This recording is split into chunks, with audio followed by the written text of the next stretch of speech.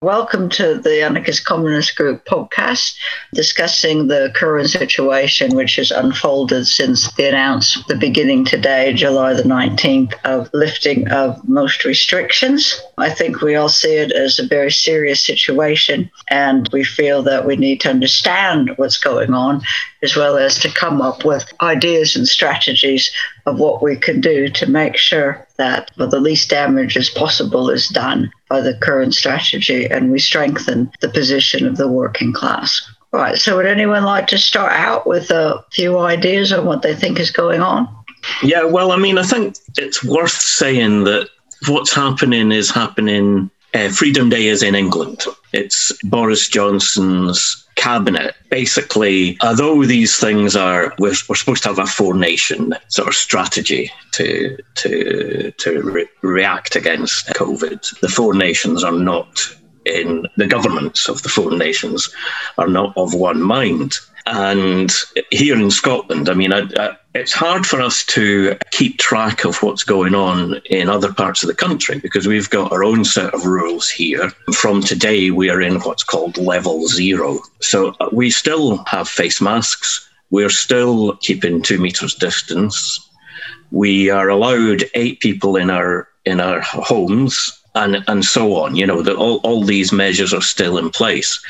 But it is going to have an effect on us, because there's something that I noted in the Indie Sage paper that came out, I think, yesterday, the 18th of July, which was called Why Social Solidarity is Still Needed. And there was a good phrase there: we are interdependent. I'm only safe when you are. And that's the case internationally as well. We can talk about the developed, for want of a better word, nations hoarding vaccines. And we can also talk about the same effects within our communities that are people without access to the same kind of, nice places to isolate.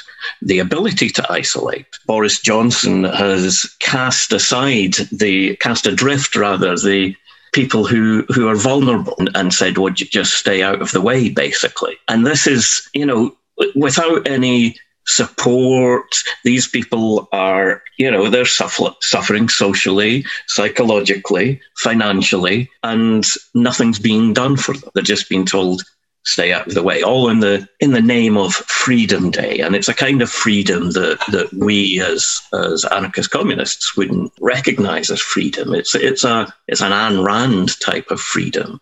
It's a freedom that says, I can do what I like, and to hell with the consequences on other people. So that, my freedom, I'm being told, if I was in England, that it's up to me whether I wear a mask or whether I socially distance. So I was in England last week during the week. If I'd been in a supermarket, standing in a queue and keeping, today, if I was doing it, 2 meters distance, and the person behind me said, it's my right to decide not to do that. I'm going to stand right up to your back. What kind of freedom does that give me? It doesn't give me any choice. So this idea that you can have, one person can have freedom that counts against another person's freedom, that's not the kind of freedom that we talk about. The freedom we talk about is the collective freedom, that we have the 3 strands of anarchism, which is the freedom, the solidarity, and the equality. And you have to have all 3 of these. It's like a milking stool or something. If one leg is shorter than the others, it collapses. And that's what we're being left with at the moment, is a policy that is just saying, some of us can have more freedom than others. And it's going to lead to catastrophe. I think that the government's done it. People say they've done it for financial reasons, but I think that's only a minor part. The main reason they've done it is because of pressure from the right wing of the party. And we know that because the CBI, along with the TUC and the venues people, etc., have all said they didn't want this. They wanted an end to lockdown, but not an end to the restrictions, because it's put them in an extremely stupid situation. Example are Northern Rail, Tesco's and Sainsbury's are all carrying on with the restrictions, but they can't enforce it. So they can't tell anyone, you cannot come in. I spoke to the local manager of our local Sainsbury's who had done some work with in the past, And what they're going to do is they're going to try and stop people coming in without masks and hope that they then blow up and then they can ban them from the shop for being angry, but not for not wearing a mask, which is an insane situation. And you'll find that statements have been put out by many firms and many organisations saying, we're going to keep it, but we can't enforce it. So all their staff are keeping masks, etc., and social distancing, but they can't enforce it on other people. And I mean, I saw in the paper today, the local paper, that there was mass partying in Leeds last night at nightclubs. And I've got a friend who's a bouncer, and basically they were told by the police that they couldn't stop people coming in, so they couldn't enforce it either. So the nightclubs actually could not stop it, and 3 of them actually shut down to try and stop it. But then the police were called because people wouldn't leave. So that basically the government doesn't give a damn, and it doesn't give a damn about the economy anyway, because people have said, the businesses have said in my mind, from our perspective, have said this is going to create a worse situation for them. And regarding vulnerable people, there is now going to be a challenge in the High Court on the government's policy because it discriminates against disabled people. And the Disability Law Service, we had a client where we passed on to them, and they'd had so many complaints that they're going to take it up, that it actually discriminates against them because it forces them to stay inside while other people can go out. And so therefore it's actually discriminatory at the moment under British law as it stands. Now that won't do anything and it'll be too late, but it's an interesting aspect. When you add that to over the 100,000 signatures that are now on the document calling for the restrictions to be put back in place, which includes scientists, doctors, businesses, etc., saying that we want these back in place, we just wanted the lockdown lifted. And the government's response today I saw was, oh no, we urge people to follow the restrictions. So that's the situation we're in.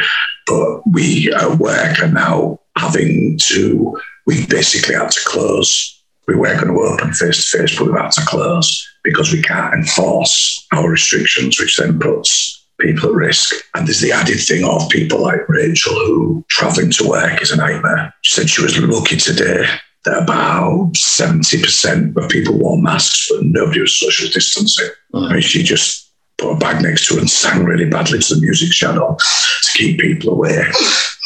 But, you know, if she gets it, it not only affects her service users, but it means she don't get paid. There's a loss of income as well. And with the government now stopping all the extra payments for the old furlough and self-isolated scheme, and they've told extremely vulnerable people to self-isolate now, to shield, as they call it. What they haven't told is the vulnerable people to do that. And the vulnerable people are the most at risk, bizarrely enough, because they're more likely to mix and are more likely to have the vaccine, which doesn't stop you getting it and doesn't stop you becoming ill. It just reduces the risks.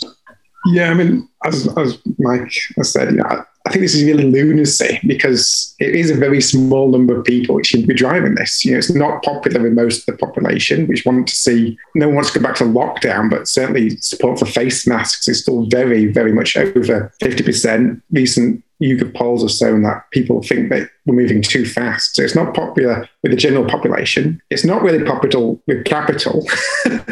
You know, it's the other governments, but even within England, local governments are trying to enforce it. So here in West Yorkshire, new West Yorkshire mayor has tried to enforce some type of ban in the bus station itself that you have to wear a mask. Things like this type of stuff. So it's not even popular with Jeremy Hunt, for example, who was chair of the health committee, was actually saying basically that the thing we need to be introduce restrictions. So it is a policy which seems to be designed to appeal to an incredibly small number of lunatics on the right of the Tory party and no one else. And I mean, you look at what happened both in the Netherlands and Israel. You know, Israel got even higher vaccination policy than us. They did it too fast, and I found that they had to change tack. The Netherlands went up even faster than we did, and again, you know, the PM there actually had to apologise for doing things too fast. It's just almost insanity that you to find anyone to move at the speed that they are doing, and you know, the dangers for it both nationally and internationally. You know, the spread of this Delta variant across much of the country, much of the globe, and the chance for new forms of vaccine-resistant variants is just, it really is a case of putting the entire world at risk for a few lunatics. Yeah. And the phrase when, what Steve was talking about just struck me is Thatcher's, there is no such thing as society, there is only individuals. And it just seemed to be that is sort of like the policy that, or the ideology that is driving them, and nothing else. It's really a mad place, which we've ended up. It was interesting listening to a number of scientists and epidemiologists saying if they wanted to cultivate a vaccine-resistant strain of the Delta variant, what to do is vaccinate half of the population and then cast them adrift with no. And we talk about restrictions, but I prefer to call them mitigations, because really how much of a restriction is it to wear a face mask or to stand 2 meters away from someone? You're not really restricted, and we're not coming out of lockdown either. We were able to do many things. We were able to go to cafes and to do. Okay, so you couldn't go into a pub and spend all evening there with a throng of your mates, but you could go there with a number of your mates and, spend it's not lockdown. Lockdown was last March when everybody was restricted to their homes. And that is something that's, that we don't want to have to do, but it's something that we may have to do again very soon, because we're cultivating a new variant that will perhaps be resistant to vaccines. It's bizarre. But there was one thing that Zach mentioned about, not even Capital is happy about the way this is going. And it's interesting how the media have picked up on the language that the government are using about freedom. The BBC included have been talking about a pingdemic, as if the problem is the app rather than the fact that it's pinging because lots of people have got COVID. I know. So you're talking about people, they're suggesting even, the amount of times that I heard it on the radio, somebody in the BBC saying lots of people are switching off their app or deleting the app. And, that's sort of putting it in the public mind. Oh, maybe we should, it's Freedom Day, let's delete our apps. But actually reducing contact notification via the app, thereby increasing cases faster, will increase the numbers of people off work in the medium term, which Capital doesn't want. And many of them will have long COVID, and they'll be off work for who knows how long. We don't know enough about long COVID. Some people have had it for over a year now. So Capital doesn't want that. It's really strange. I've heard people saying that it's because there's a small number of COVID skeptics or lockdown skeptics, whatever you want to call them, in the Tory party, who needed to be appeased, and they held the balance, the majority in the government, and the government didn't want to rely on opposition members for its majority. That actually doesn't sound very credible to me. So I don't know where this is coming from. It just seems like nobody knows what's going on, and they're making it up as they go along. Because I disagree with that, because there is 62 skeptic MPs in the Tory party, and they hold the balance of power. Basically, if they don't vote with the government and the opposition votes against the government loses. It's as simple as that. Not only that, but they include the influential groups within the Tory party that can get rid of Johnson. So that's why he's doing it, in my view. Yeah. It's purely political. It's purely about saving his neck, and the fact that he seems to be able to get away with anything and still increase his popularity. I'd like to raise a couple of slight qualifications in that. First of all, about the fact that people don't support it. I think a lot of people do support what's happened. And I know a lot of it's on the news, but a lot of people are very pleased to be able to go back to nightclubs, to be able to go back to pubs, to have big weddings, to be able to go to big parties. And I think the problem is the basic facts, that there has been a rupture between people's awareness of the consequences of their actions. And this is what you referred to before, this idea of the social solidarity seems to have been broken. And a lot of this is because of the message of the government. It's very, very difficult. A lot of people just don't realize, I don't think, that the severe consequences of their actions, because they've been, unless you're listening to Independence Age every week or whatever, you're the normal headlines, the normal message of the government, you're not going to get the information about how serious the consequences of this are. All you hear is that, and you can see it, it's supported by the statistics, deaths have certainly been reduced. They have been reduced. So before, it was the deaths that really did panic people, the fact that deaths were going up and up and up. And now if people are actually bothering to look at the statistics at all anyway, they see that that has gone down. And the hospital cases, of course, is the other key statistic that people have to be looking at. But again, that you don't hear that. And also, I think people have become statistic immune as well, or insensitive, whatever the word, desensitized. It doesn't mean anything. 30 deaths doesn't mean anything. 800 new hospital admissions doesn't mean anything. And that's partly, the media and the government's fault, that people just aren't getting the consequences. And you never hear about what NHS workers are going through. You don't hear about long COVID stuff. You have to really troll the internet to hear some of the stories about what the consequences. You've got to actually listen to Independence Age to hear the absolute panic that is going through the scientific community about what they think will happen. There was a meeting of international scientists last week that was hosted by some of the people at Independence Age. They had public health people from New Zealand, from Spain, from China, from all sorts of places.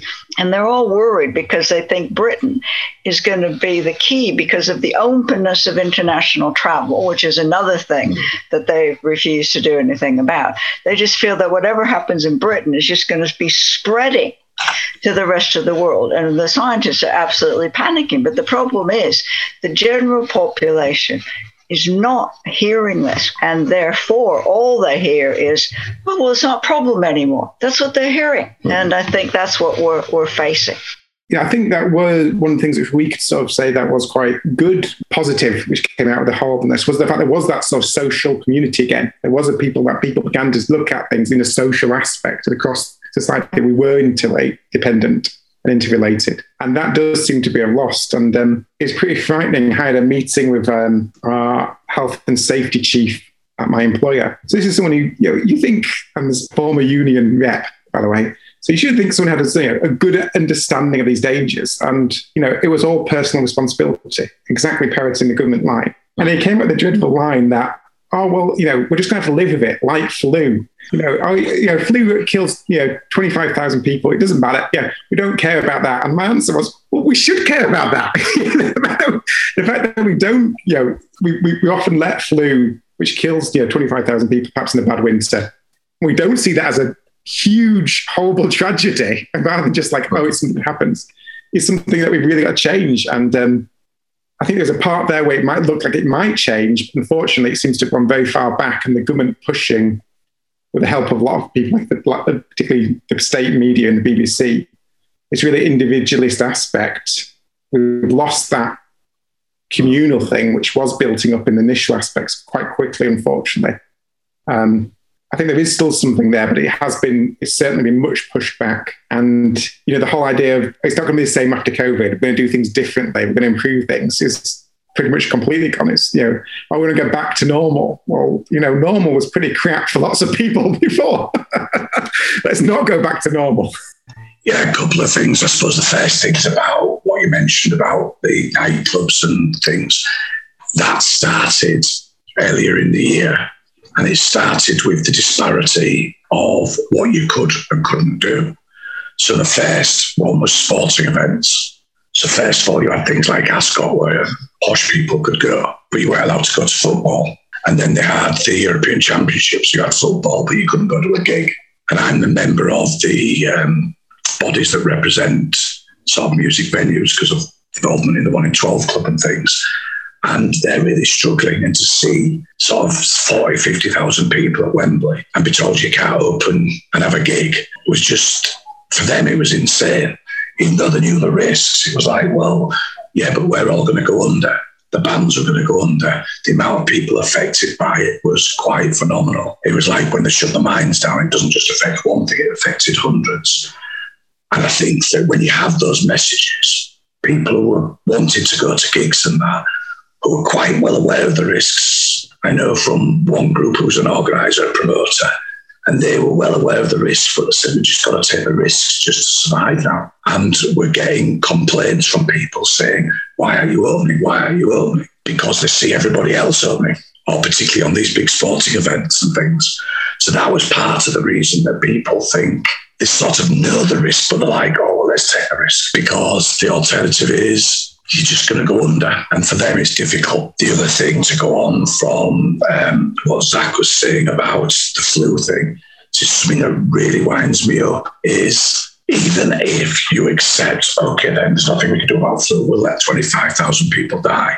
That doesn't mean you've got to then allow another 25,000 people die for this disease and another 25,000 for the next disease, because at some point you're back in the hundreds of thousands. And it just doesn't make any sense to me to go, oh, we'll just add it to the 25,000. We'll add it to the flu virus. But it's a really weird way. And again, it goes back to what Steve said at the very beginning. Who does this affect the most? Vulnerable people of various degrees and those who have to work with vulnerable people. I'd like to pick up on what Steve was saying about using the term lockdown. And another thing that the public health officials have said is they pointed out in that the countries like New Zealand and Australia that actually put in some very strict measures at the beginning and had a very effective, what they call trace, track, isolate, and support system. Support being the operative word here. They were able to get the virus under so much control that they've had minimal effect on people's lives and on the economy. So that's why it's people say, oh, you're pro-lockdown or whatever, you're pro-lockdown. And they say that to Independence Age. Independence Age keeps saying, we're not pro-lockdown. We're actually anti-lockdown but we have to have measures, the mitigation measures, as Steve said, in place, the public health measures in place, so that you don't have to have a lockdown. But the government has consistently not put the measures in place. And that is by, we already know, 37 billion pounds given to their friends to do this, the system that's been completely ineffective. And no support, which people have already mentioned. And that's the same thing what you were saying, Mike, about the people in the nightclubs. Of course, if they're not given the proper support, then people's financial issues are sometimes going to trump the health issues if they're in that situation. So all those things haven't been in place. Local authorities, they don't have the money to support people isolating. Or if, like they did in New York City, they actually were putting people up in hotels. For example, if they were in a family, the one person who had it was then paid to go into a hotel. All these other countries were doing all these things. They had better sick pay, they had special COVID pay, extra pay. All these things were being done. The UK, well, the English government, but I'm sorry, also some of the other governments didn't do these things. And the worst thing, which they failed to see from the very beginning, is the role of the schools. And, they were constantly saying that it was safe. But every time you looked at the data, the age group where the cases were the strongest was primary school, nursery, secondary school, university. But they were saying, oh, no, there's nothing wrong with the schools. And you notice in Scotland now that the cases have actually now gone, the rate per 100,000 have gone down in Scotland. And of course, Scotland has been on school holiday for several weeks. Exactly. But they refused last summer. They had all the possibility. The cases were very low. They could have gone into those schools and they could have said, we've got to come up with a system where it's safe. And again, all these scientists have tons of ideas of what you could do to make it safe. No money for it, no support, absolutely nothing. And the same thing is going to happen this September. So even if maybe when the schools are on holiday, it's going to look like cases are low, but I'm not convinced because of everything else. But at least it will have the fact that they're not getting it in school, spreading it in schools will help. But of course, then it will be back with a vengeance in September. It's worth remembering that the teenagers are unvaccinated at the moment. And we are now hearing of teenagers in ICU, unvaccinated teenagers being intubated and all these things. Are we just going to say that those people we've only double vaccinated half of the population, and there's 35% that haven't been vaccinated at all? To hell with them. We'll just see what happens. That's not the way a caring society ought to be talking about people. Yeah, we have personal experience of this because we've got 2 management committee members and 3 clients now have COVID after having both vaccinations, all of them, and 2 of them in ICU. One of the clients and one of our management committee members who are vulnerable, and every single one got it off grandkids. Average age 14, 15, every single one. Right, so I think we can see that, we're in for it, really. And I know we're a small voice in the world, but I'm wondering if we could maybe discuss the kind of things we could be trying to argue for that might mitigate, shall we say, or try to facilitate people's resistance to what's actually going on. What are the kind of things that we could be doing as a small group or groups of workers in the workplace or people organizing in the communities? There's a number of things that we could focus attention on. How much attention people will pay to us is another thing. But take, for example, last year we were adhering to the mitigations, let's say. And so all the other seasonal diseases were a way down to sometimes zero. So we can actually eradicate these diseases that we've just been living with. And we do it by fairly small measures, washing your hands, wearing a mask if appropriate. And the big thing is ventilation. At the beginning of the pandemic, we weren't quite sure about how it was transmitted, but it's become clear now that it's aerosols and it's airborne, basically. So one of the things that has been clear, I've been talking to various people who work in retail, for example. And if you're in a retail store that's got the big plate glass windows that don't open, and the only air that's been moving around is the circulating air in the cooling system. So they've been switched off because that's spreading the COVID around. But so now you've got warm, still air and no ventilation, and people are just in hot houses where you can catch COVID. So what we can be saying is, look, these are things that we can do to prevent the spread of diseases. COVID and other diseases included will be to the benefit of the world for the long term if we can work out how to properly ventilate workplaces, public places, homes.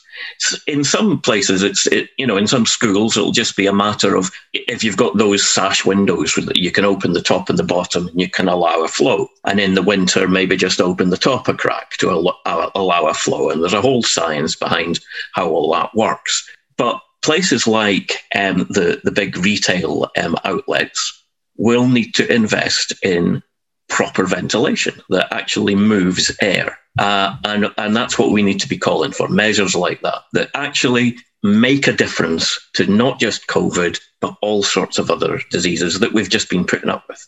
But it will require that people in those places need to be organizing in order to demand them. It's like in the schools, really, is that, the teachers and the parents have to get together and say what they want. Yeah, that's what's so vitally important, is that people can't. We never felt. I think always in the ACG, we didn't obey the lockdown rules. We never obeyed anything. What we did is we looked at the situation, we studied the situation, and we did what we thought was the best thing for everyone.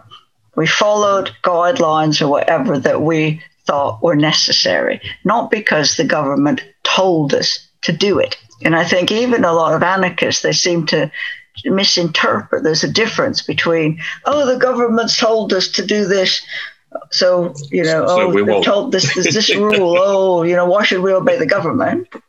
But then on the other hand, as soon as someone says, you can do it now, then they say, we'll do it. There's nothing to do with that. The whole idea is we think for ourselves and we work out what we think is the right thing to do.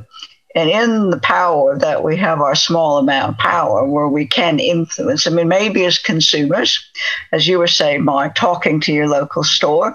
I know that I've been at least asking people where I've been, I said, what are you planning to do? And things like that, sort of suggesting that, actually, I wouldn't be very happy in coming here if, you didn't, put these measures in place. Or obviously the people at work have much more power.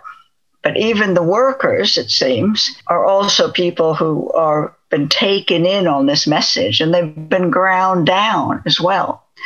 And they've got other threats. That's the other problem, because workers are facing all these other threats from COVID. Yeah. The financial issues of redundancies and hire and fire and rehire and, all job insecurity and pensions or whatever. So they've been ground down by all of this. That you do feel that, do we have a strong enough workers' movement to actually self-organize and insist on these public health measures, not lockdown, the public health measures like, as you say, ventilation is particularly important? I think we can tap into other groups and organisations that we wouldn't normally. So, for instance, public health leads, third sector leads, which deals with all the charities and that, have all come out and said we should carry on with they're calling them the restrictions, because that's what the government called them, that were in place before, and that these should not be eased at this time, and they should be eased only when the evidence shows that it's able to ease them slowly. Leeds City Council are meeting at the moment, well, not literally at the moment, but over the next few days about it to see what they can do, because they'd like to keep the restrictions in place, but they've been told by some right-wing Tory MPs that they will challenge it in the courts because they have no right to bring in these restrictions. But it's things like that we should possibly support, because it's our normal bread and butter stuff. But my understanding, I know someone else talked about it on one of the forums, is that the unions have been pretty wishy-washy about it. I've had some stuff from Unite, but it's very much about talk to your employer about it and see if you can get them to get you a mask. It's like, well, you're just asking them to buy me a mask. That's not really the point. So it appears that it's other people like local authorities, and I call them industry organisations, that are the ones that are pushing it forward more than anyone else. And certainly amongst the third sector and those sort of people like public health, you can go to their meetings and you can influence it. Because I've done it through work. They're open to the public and you just apply. And I don't see why, when we have the time, that we can't try and influence stuff and do it through that as well. Yeah, I think the unions have been pretty poor overall. One thing, again, it's a sort of, I think, a missed opportunity in that when just after Christmas, the NUT particularly threatened S44, Section 44, and not going back. And they pretty much went out on their own to do that, really. And I think there's a real opportunity missed there from other unions following them. Yeah, there was a big debate with my own union about, did we do enough to threaten S44? And I think that is probably always been a threat. I think if enough unions had actually said, yeah, you know what, we're going to think about S44, we're going to put it as a marker, there's a real opportunity to push there at a door. And I don't think they did. And they always backed off after that. So I think, again, it's probably looking for opportunities if they do rise again. I think that this is going to get so bad that unfortunately things like Section 44 are going to come up again, because it's just going to get, okay, it is a much reduced risk of dying and even go to hospital, vaccinate. But I think the number of cases we are seeing, over 50,000 already, before, I suspect by, early August, we're going to have 100,000 a day. I know Neil Ferguson was talking about 200,000 possibly a day. When you're talking about that numbers, it's just astronomical. We are going to see a rise in deaths. They're going to get high again. And I think it's making sure this time that we do learn mistakes we made in the past and really hit hard when we can and push at the open doors when we've got support, rather than relaxing and not letting go. Really make sure that you do organise when you've got people pushing for it. and try and get it done as fast as possible before bosses and the government have a chance to respond, really. I mean, one thing is that people said that the employers were largely against what the government wanted to do, but I do think there still are a lot of employers who want to get their workers back to work. Oh, yeah. And I mean, one, there's the financial cost of the government having to pay furlough or whatever. So that's the one financial issue the government's concerned about. But I do think a lot of employers, I don't think they feel they have proper control of their workforce. Unless their workforce is there. And I know there's various ways of monitoring people online, but I'm sure it must grate some managers not to be able to be watching to make sure their employees are, getting their pound of flesh out of their employees. So there were some, again, on Indie Sage, there was actually a woman who talked about being under pressure to go back into one of the big offices in the city, and that the employer wanted them all back. And we're talking about a place with hundreds of workers. And she was very worried about it because she said there wasn't going to be nothing done about ventilation, nothing, no face masks, nothing. So I think there probably are more employers out there than we think who are going to try to force their workers back. And hopefully this will galvanize quite a few people when they realize what it actually means, especially when there's going to be all these high cases. So hopefully then there will be the workers themselves, and maybe with some union support for once, to actually fight against this forced return to work. I mean, the government's backed down a bit already. I think I noticed in Scotland as well that Sturgeon said, they'd negotiate with the unions. At least in Scotland, they mention the unions. Johnson doesn't even mention the unions at all. Yeah. But hopefully that will be one area because at the moment you walk around London and look in places like Canary Wharf, and really it's the safest place to be because there's hardly anyone there. Yeah. But a lot of these places are going to be forcing people back. And of course, when that happens, then you've got the whole, as you said already, Mark, the transport issue, really, because even now the tubes aren't terribly busy. But really, as that happens, then they'll just be breeding grounds. I mean, you pack them in like sardines, it's going to get pretty awful, really. So I do think there's scope there for organising. Zach? Yeah, I think the other thing we should probably think about organising is really the international situation. I mean, as bad as it is going to be over the next few months, I think in the UK, you look at what's happened worldwide. And again, I think this is a story which is completely bypassing people. But what's happening outside the G20 is appalling. I mean, look at Peru's number of people. I think it's like 200% increase in mortality since this started. It's almost unbelievable. It's been nothing here really in comparison. I mean, it's tragically as many it is, we've just been nothing like it. And you look at what's happening in South Africa now, it's already more deaths now than there was in the previous waves, and they've only got 3% vaccinated. 2022 is going to be a very strange year in that a lot of these developed countries, again, I hate that word, but something it's going to be, if not back to normal, at least many of the things we're going to be similar to that. We're not going to have that much impact on our lives. It's going to be minor things. In lots of other countries, it's going to be, death rates, which look the last 2 years are actually quite small. It's really a thing. So I think making sure we do ensure that vaccines are distributed across the world, pushing, I know it's a hard message and we're a small group, but pushing, the fact that why are massive companies making huge profits out of these vaccines, when the technologies, should be there for free. It's developed by state aid in most cases. Governments, we develop these technologies. So it needs to be benefit for everybody.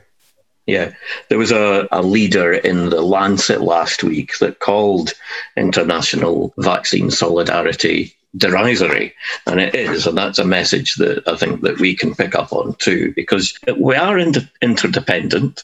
You can look at it in terms of we ought to feel for these people that are going through all that, but also the virus doesn't know where the borders are, and these are variants that are going to come here.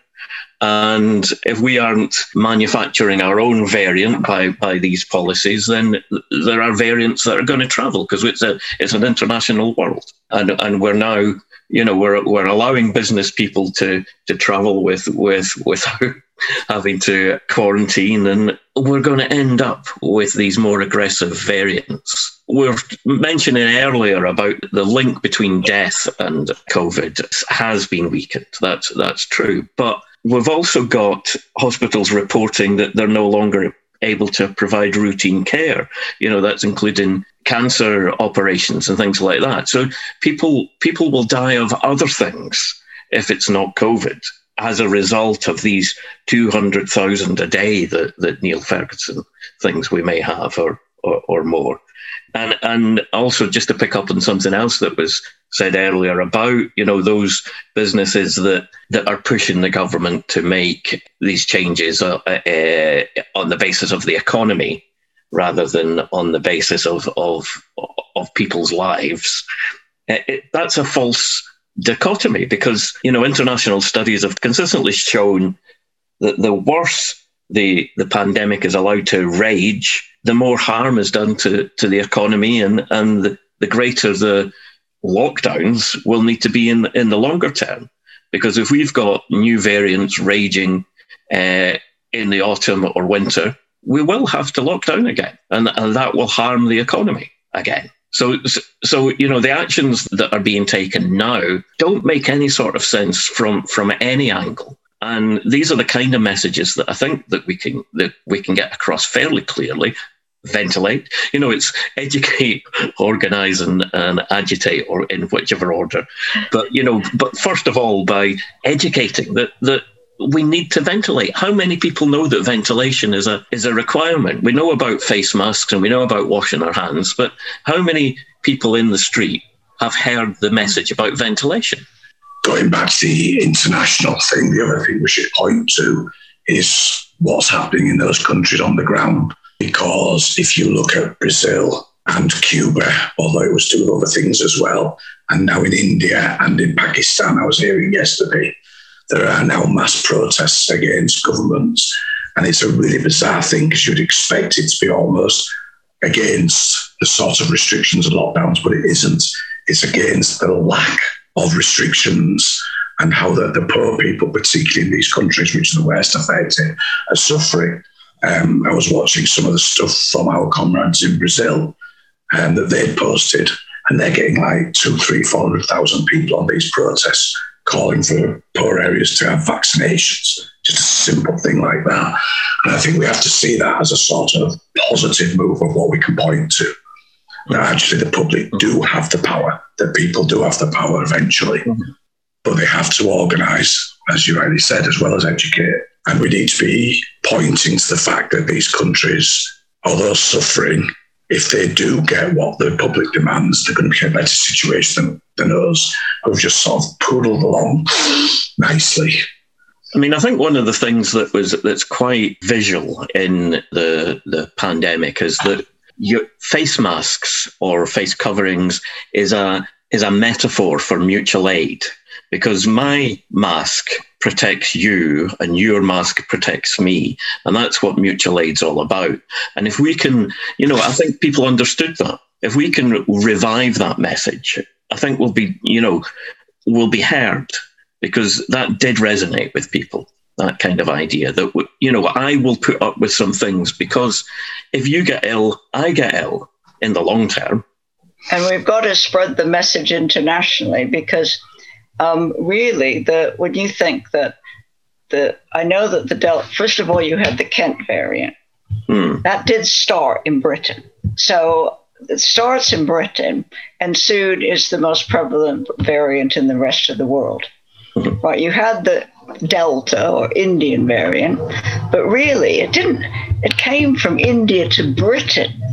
And then from Britain, it went everywhere. Yes. So we have a responsibility, not just, what we're doing here has huge implications for the rest of the world.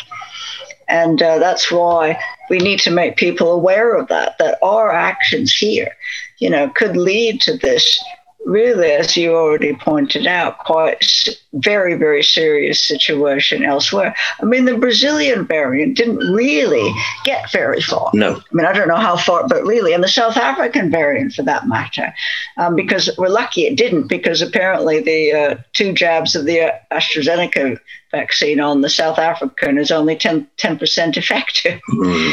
At least it's 60% effective against the Delta. But so we are at the hub of the international situation. So that's why international solidarity has to be central to our campaign. I'll have a 99, please. I was going to say, I quite really want an ice cream now. Yeah, but that's one of the things that the reason that so many of those more than 1,000 scientists that were signing that declaration are internationally based scientists. It's not just British scientists. I mean, there's the chair of the BMA, the Royal College of Nursing, 23 academies of medicine have all complained to the government that this is madness. But the world leading scientists are describing the strategy as unethical and murderous. Those are the kind of phrases that they're using, because it's not just going to be us. It's not going to stay in, we're talking about policies that are largely English government policies, but it's not going to stop at there's currently spikes in the northeast of England. That's going to travel into Lothians. There's no point in us saying, you daft English folk, look what you've done, because it's going to affect us tomorrow. And that's why everybody in the rest of the world is saying, hold on a minute. What's going on in the UK is sheer madness for the whole world.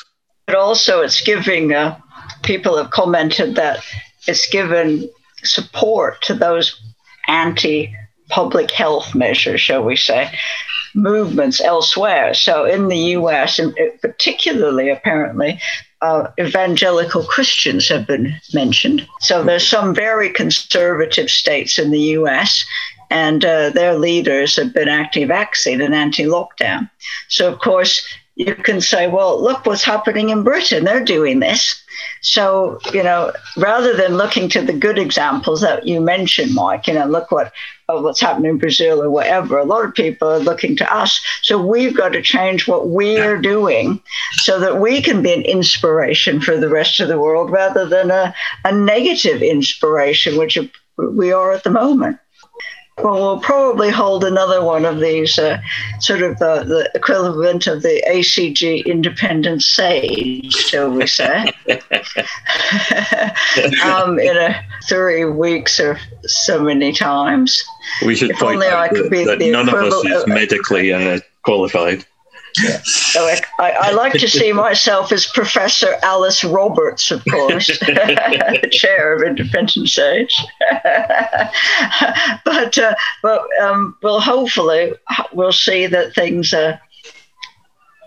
aren't as dire as they appear at the moment when we convene again in 3 or 4 weeks' time.